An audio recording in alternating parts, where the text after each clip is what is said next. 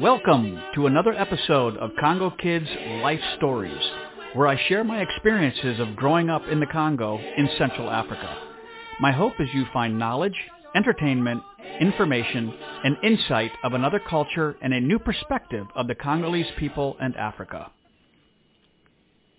Back in 2021, I had the idea from another podcast I listened to share some short stories that aren't long enough for an episode, but still might be interesting and entertaining nonetheless. It received the normal amount of positive feedback, so folks did enjoy listening to them. So I've been jotting down various incidents that have been coming to mind and finally put these stories down on paper in a format to tell them. So today's episode is titled Short Stories Volume 2. Like the first volume of short stories, there will be 4 in this episode as well. Today, you're going to hear about how to check chicken eggs for freshness, or not. Also, there's a story about whether knowing someone for social impact and influence is better than people knowing you. You're also going to hear about a guy named Liabina Mundoki Matata, which is from the Ngbaka language in northwest Congo, and how he got that name. And finally, there's a story about my scary venture down a 65-foot well, hanging on a bucket, and all the cool stuff I found while I was down there. So let's begin with story number 1, titled, It's Not Who You Know, It's Who Knows You.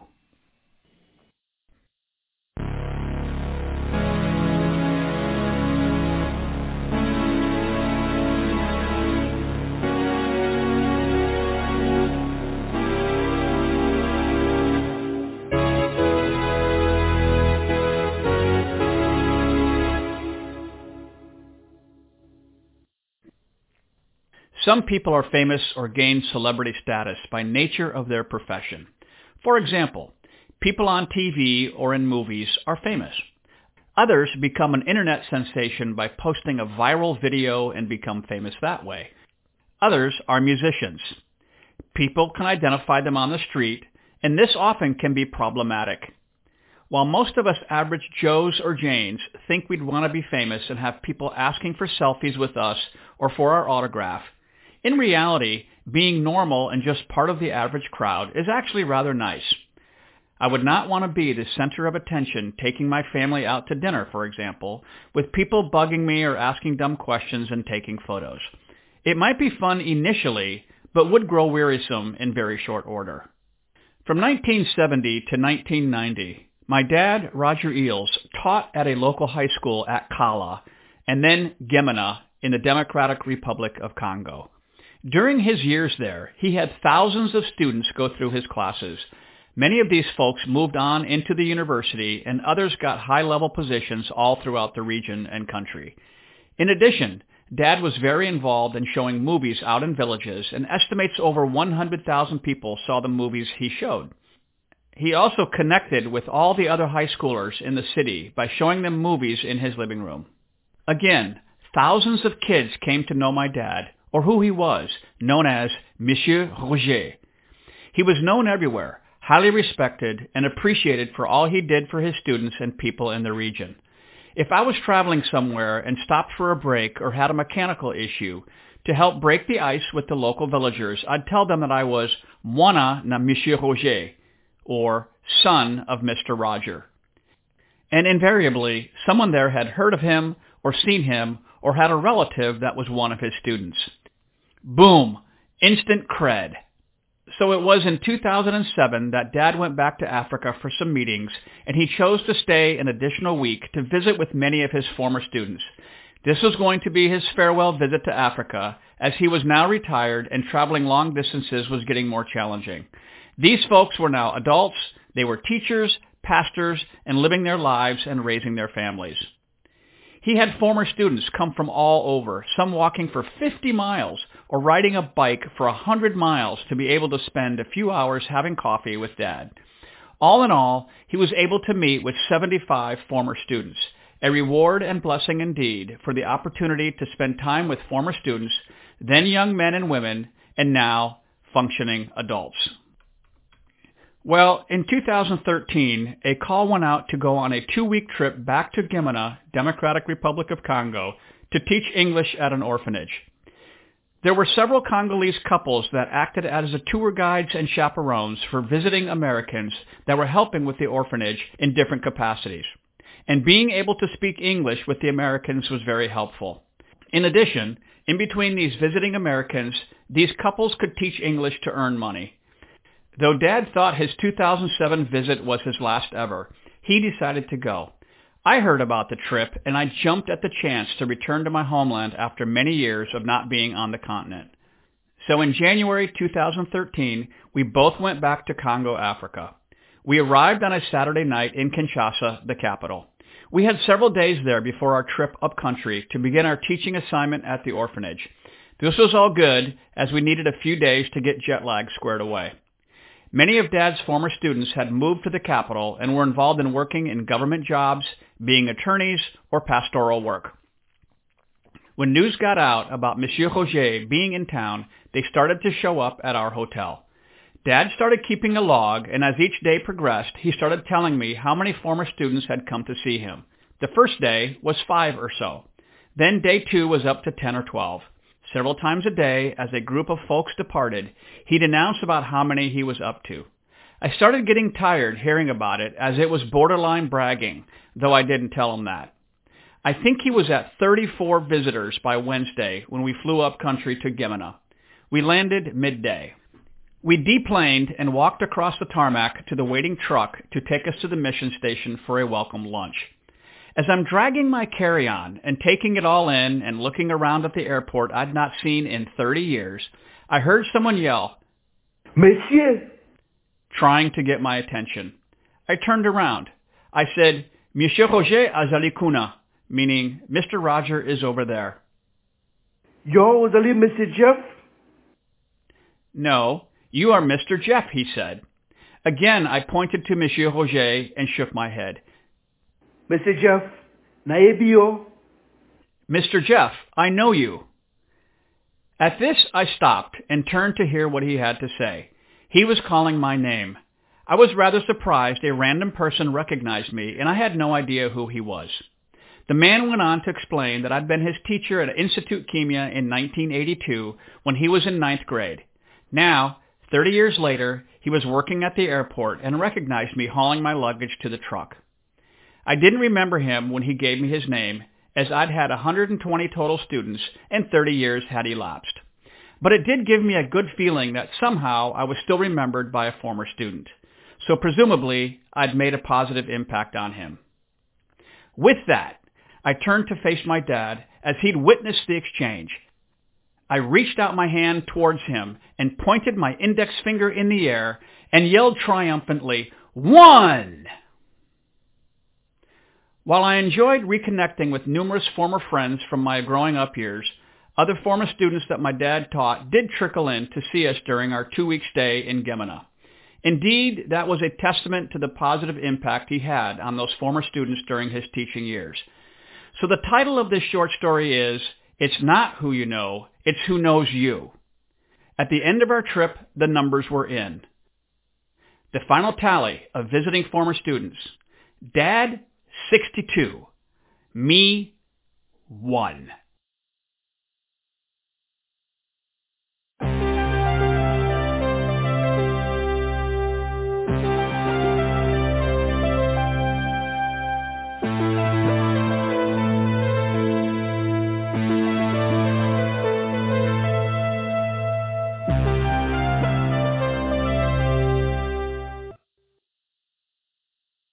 So on to story number 2. This story is about eggs. I'll title it, How to Check Eggs for Freshness. In America, we all take for granted chicken eggs purchased from the grocery store. Here, there are numerous kinds of chicken eggs. In fact, reading the newspaper recently, I came across an article that talked about different kinds of eggs and how they're graded. AA, A, or B is how they're graded based on appearance and the firmness of the egg white. Typically, grocery store eggs are grade A, which is fine for baking and cooking. However, in our American culture of too many choices and pickiness, here's a sampling of egg choices one faces at a grocery store. Cage-free, range-free, pasture-raised, certified organic, antibiotic-free, natural fresh, and farm fresh, to name a few categorizations. There are more. And they come in either brown or white, with sizes being peewee, to small, to medium, to large, and extra large. Ah, the choices we first world shoppers have to deal with. They're also relatively cheap to buy, and you can go buy several dozen at a time, no problem. In Congo, where I grew up, eggs were not too plentiful, nor did we have the luxury of various kinds and sizes of eggs. In fact, unless you had your own chicken coop with hens in it, you depended on the Congolese coming to your door to sell a few eggs now and then. We'd pay cash, or we'd barter by trading them a t-shirt or other clothing for the eggs. However, there were no state or federal health inspectors or standards for ensuring quality control of the eggs being sold.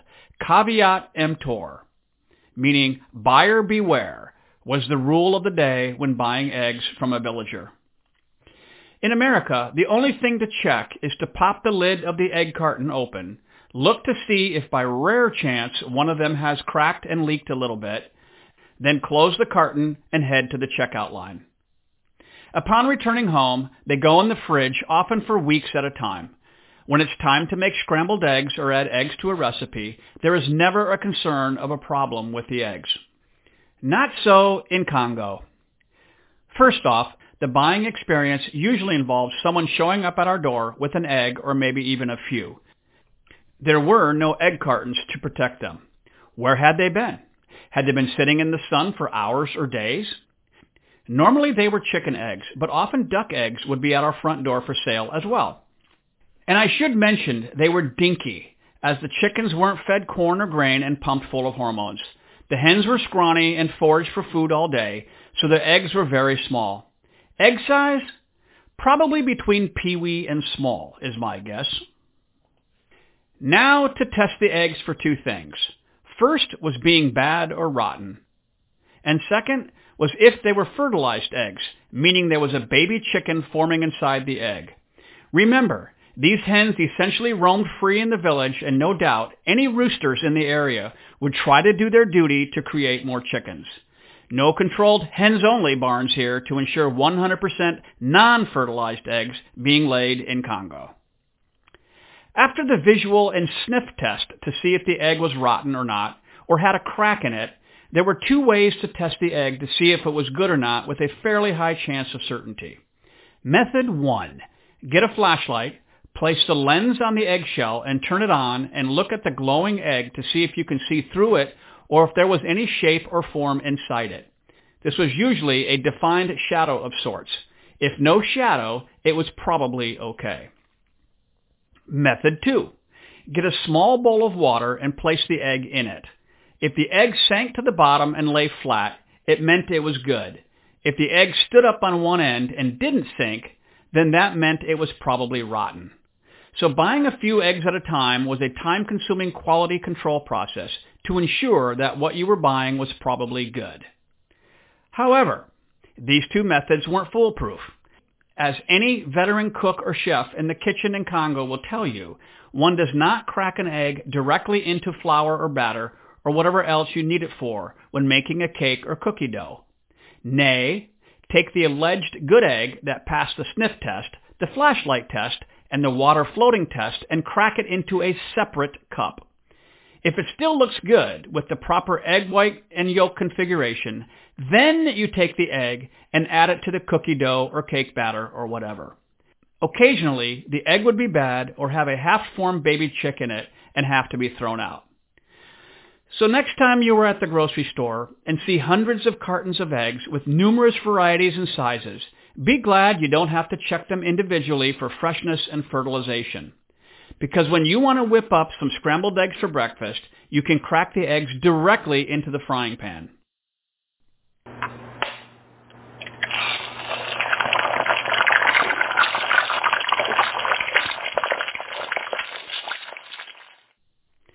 Doing that in Congo might yield a surprise, unfortunately, and it won't be a nice surprise.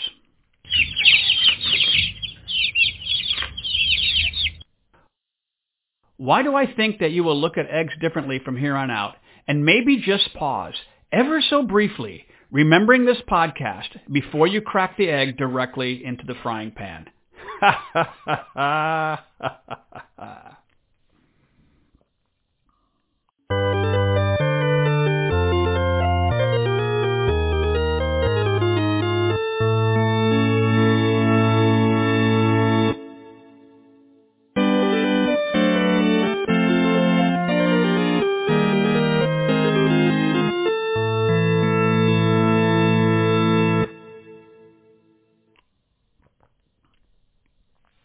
The third short story of this episode is titled, Down the Well.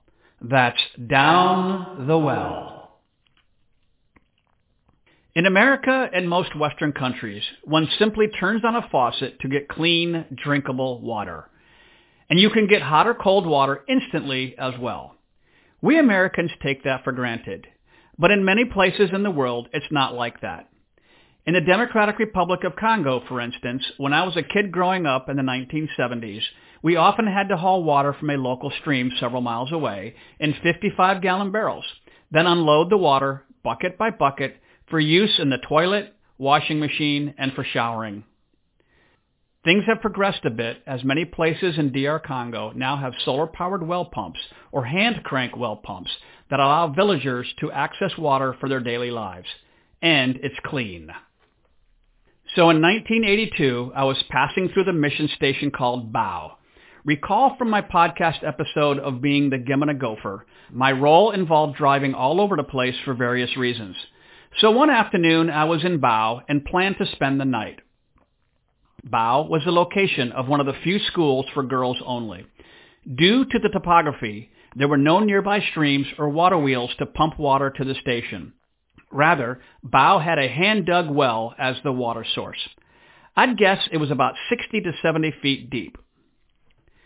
Stephen Wester was one of the teachers there and was a friend of mine from growing up in Congo, as well as a fellow collegiate soccer teammate.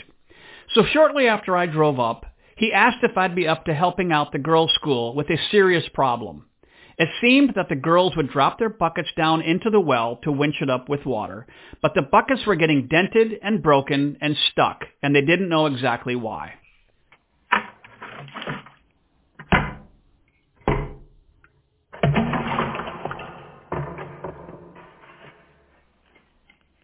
So would I be willing to go down into the well to see what was going on? I'd be putting my life in Stephen's hands and trusting he was strong enough to winch me down safely, as well as to have the muscles strong enough to pull me back up. A few thoughts immediately came to mind. What about claustrophobia? Nah, I didn't suffer from that, fortunately. But what about danger? I didn't know what I was in for, as I'd never gone down a hole 60 to 70 feet deep, especially on nothing but a rope. I weighed about 120 pounds, dripping wet at the time. You can think lean, mean fighting machine. But that was significantly heavier than a 3-gallon bucket of water that might weigh 25 pounds to winch up. I was concerned more about the winch mechanism and the strength and integrity of the rope, that if Stephen would be strong enough to let me down and lift me up safely. So I said I'd do it, on one condition.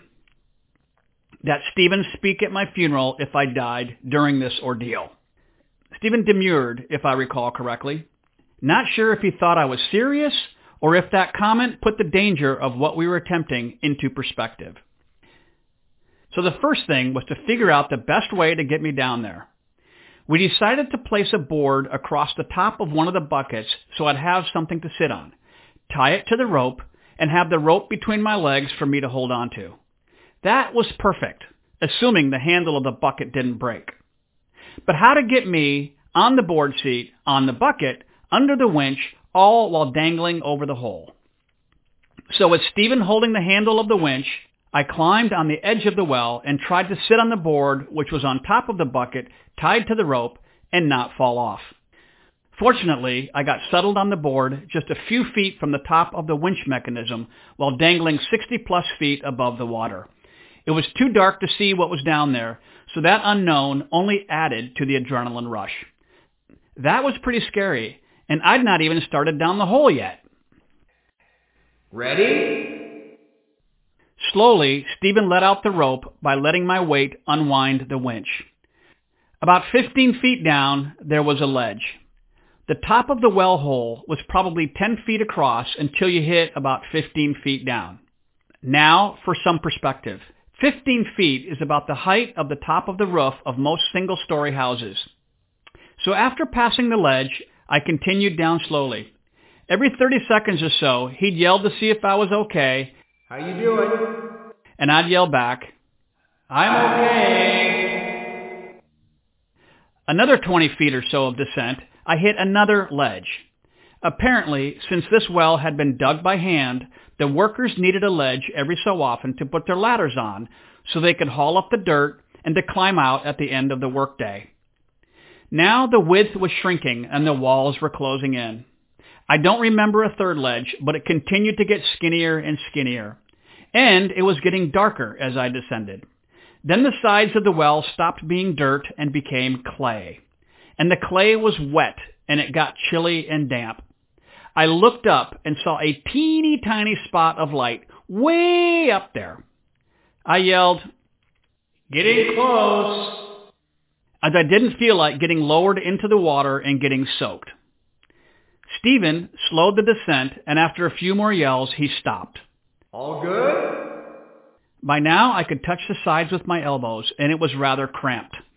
I kept my legs lifted up with the bottom of the bucket being a few inches above the water. The water was slightly milky white, probably from the clay. I didn't see how deep the water was, but I'd guess several feet. So I'd made it down safely. Now, to assess the situation. I took inventory. First, I saw the culprit, a 2x4 piece of wood, maybe 2 feet long, floating in the water. As the girls dropped the bucket, it probably hit the sides of the well just before splashdown, and then hit this bucket at speed. Bam! That force would dent, damage, or break the bucket. So into my bucket seat went that board for the trip up. Second, 2 oranges. Both were floating in the water with a nice layer of white slime on the outside of the oranges. Yuck. Apparently they'd been down there for quite a while. I pulled out my 5mm blue surgical latex gloves. Just kidding. I reached out and bobbed for the slippery oranges with my bare hand until I got them both into the bucket I was sitting on. I rinsed my hand off in the water. Third, a few small sticks and leaves were floating in the water. I figured I might as well remove all the debris down there to improve the water quality going forward. So I leaned over and scooped them all up.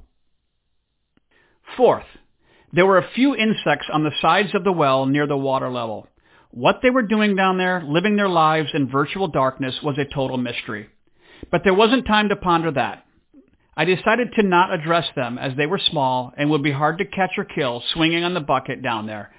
Besides, Stephen was still holding on to the winch handle, and no doubt he was getting tired. Fifth, wow, this was going to be fun. Why do I always get the best for last? A big, fat frog was floating in the water, and he was alive. Hey, little guy. Ribbit! Ribbit! Had I not shown up, he'd have died down there eventually and contaminated the water big time. So I grabbed the frog and put him underneath me in the bucket. I promise I won't jump out. Huh. Must be a girl frog. One final scan of the surface of the water, and it was time to hopefully get pulled up. Now it was all up to Stephen and his physical strength to keep the winch secure and not let the weight cause the handle to get away from him and send me plummeting to a serious injury or death. Remember, he didn't commit to speaking at my funeral before this well expedition got underway. I looked up, as I'd not done that since about 30 feet down. Wow, It was a long way up. 60 plus feet down is way, way down, let me tell you. That was when I truly realized the risk I was taking here. I yelled that I was ready. "Stephen, pull me up." And he did. Slowly and steadily, he turned the handle on the winch, and up I went with my bucket of cargo. As I passed the second ledge, I called out, "Second ledge." And then the first ledge came into view. I was getting close. Everything okay? The sky above me was getting larger, and it was getting brighter, and the sides started getting wider. I called out, "Passing the first ledge." I'm sure Stephen was getting tired at this point. Finally, I was a few feet from the bottom of the winch and still not able to climb out of the bucket as I was dangling there with nothing to grab onto. A few folks had been watching this ordeal for entertainment purposes, no doubt, and with a few more cranks by Stephen, I reached out and was pulled to safety by a couple of the folks. I was glad to be out, and Stephen was glad to have delivered on the winch cranking and could now rest. Nice job, Stephen. So now it was the moment of truth. Everybody wanted to know if I'd figured out what was damaging the buckets. I dumped out the contents of the bucket I'd been sitting on and showed everyone what I discovered down at the bottom of the well. First up, the rotten oranges. They got tossed unceremoniously into the long grass nearby. So too the small sticks and leaves. Next, the 2x4 board. Aha! All the heads nodded, recognizing the cause of all the bucket damage over the previous weeks. This was the ultimate culprit and reason for this well-descending expedition. This carnage-causing board would be dried out and be used as firewood, no doubt. Justified punishment for the harm it had caused. Then all eyes turned to the frog. Folks were surprised it had been down there and probably equally amazed I'd picked it up. The frog was trying to figure out where it was, adapt to the sunshine, and to get situated in the new environment up on terra firma. She looked at me, smiled, then I heard, "Thank you."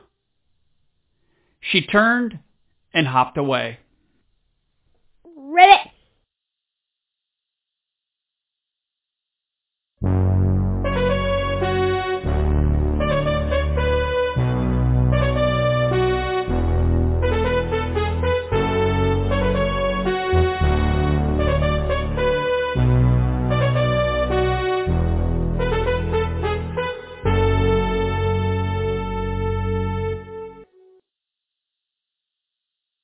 The final story for this short story episode is titled, My Name is No Name, with some additional added on. In the area I grew up in, specifically the northwest corner of Democratic Republic of Congo, it was common for our Congolese friends to give us African names. Often, this was because pronouncing our American names was difficult, especially if an R was in it. The letter J is also difficult for them to pronounce as it's not in their vocabulary. It also showed that we were accepted by them and had earned a level of respect to be given an African name. Many folks earned the respect and acceptance of the Congolese and were given names. For instance, my friend Mark Thornblum was given the name Kelelo. This alludes to the fact he could play the trumpet really well, and Kelelo means trumpet. There was a career missionary named Dave Falconer. Well, Falconer is hard to pronounce in Lingala as there are no R's, so they called him Ekofo. Another couple of friends I grew up with and roomed with in college were Steve and Rick Fairweather. Steve's African name was Kimbo, which means glory in Lingala. Rick's was Mavuba. The backstory on these names is that when they were both young and playing soccer with their Congolese friends, there were two players on the Congo national soccer team named Kimbo and Mavuba. These names stuck, and to this day, I sometimes greet Steve on a telephone call with Kimbo. So, it was rather endearing to be given a name, and even more cool if it stuck. I've got folks that refer to me by my African name even now. So what is it, you ask? My African name is Liabina Mundoki Matata. Originally, it was just Liabina. Then, in high school, they added Mundoki Matata. It was October 1970, and I had returned home from my first term at the Ubangi Academy boarding school. I was 8 years old and in third grade. My dad had 6 students that he'd handpicked for leadership and mentoring and to be on his evangelism team that would go out to villages every month or so and spend the night. They'd show movies, play volleyball, and do other games on Saturday. Then the students would play band instruments in church on Sunday, and Dad would preach. I loved going, as I got to be in the village, eat great Congolese food, and be on an adventure with my dad. One of the subjects my dad taught these students in high school was English. So after arrival at the village and during some downtime, one of the students decided to try out his rudimentary English on me and have some conversation. He'd ask questions like, "Where is your father?" And, "What is your name?" Or he'd say, "My name is Kungu." I'd respond with, "My father is by the truck," or other response. Kungu then pressed with, "What is your name?" Being the smart aleck that I was then, and still am now to only a slightly lesser degree, I responded, "I don't have a name." Kungu, thinking he either incorrectly asked the question or that I'd not heard right, repeated, "What is your name?" Again, I responded, "I don't have a name." This back and forth continued on for a bit, and then he realized I was being obstinate and difficult. All he wanted to do was practice his English conversation with his teacher's son, and the son wasn't cooperating. After some time, and realizing I wasn't going to be forthcoming with my name, he asked me in Lingala what my name was. "Kombo na ezali nini?" I responded, "Nazali Nankombote." I don't have a name. I still wasn't going to tell him my name. So, he decided to turn the tables on me and declared, "Your name is Liabina." Kungu was from the Mbaka tribe, which was the biggest one in the area, and the word Lia means name. Bina means no or not. Hence, Liabina means no name. So for the rest of that weekend, he and the other students called me Liabina. It stuck. So for many years, I was called Liabina by most of my Congolese friends.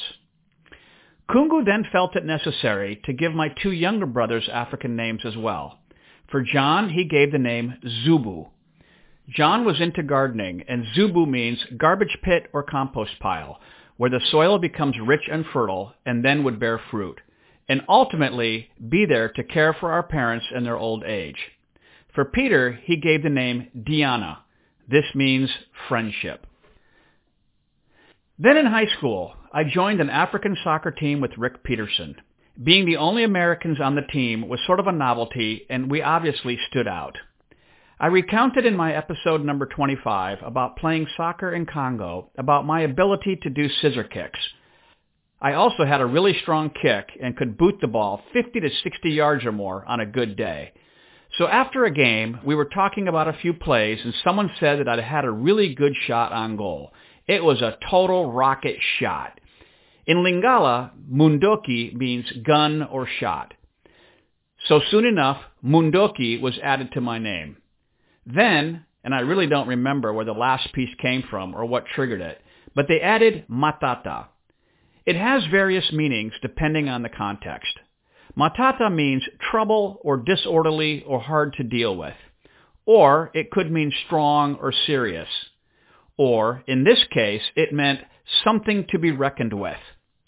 So it made sense, apparently, to add Matata to the Mundoki. So there you have it. My Congolese name that I've carried with me for over 50 years. No name, wicked soccer kick, and someone to be reckoned with. Liabina. Or Mondoki. Or Mondoki Matata. Liabina. Mondoki Matata. So I hope you enjoyed these 4 short stories of various dimensions of my life in Congo. Remember, While we think the key to getting stuff done is by who you know, often it's who knows you, not necessarily who you know, that is more important. And don't worry about checking your eggs before cracking them into the cake batter or frying pan. Or will you, after listening to the egg story? Also, be thankful you don't have to get water from a well that might have rotten oranges, sticks, leaves, bugs, and a big, fat frog floating in it. Ribbit. Rather, you can simply turn on a faucet. And lastly, if you have a name from a foreign culture or language, you are indeed blessed to be accepted and honored by another people group. Everyone in the United States knows me as Jeff Eels, but when I'm in Congo, I answer to Liabina Mundoki Matata. Thanks to the various folks that provided voiceovers for these stories, including my granddaughter, who was the infamous frog floating at the bottom of the well. So that concludes this episode. I hope you enjoyed it and will listen again. Other podcasts and blog articles on a variety of topics can be found at congokid.net. In addition, Congo Kids' life stories are also posted on Apple iTunes, Google Podcast, and Spotify. I'm Jeff Eels, a.k.a. Congo Kid, your humble host. Until next time, I will send you off with a farewell in Lingala. Baninganangay, Tikalamalamu. My friends, stay well.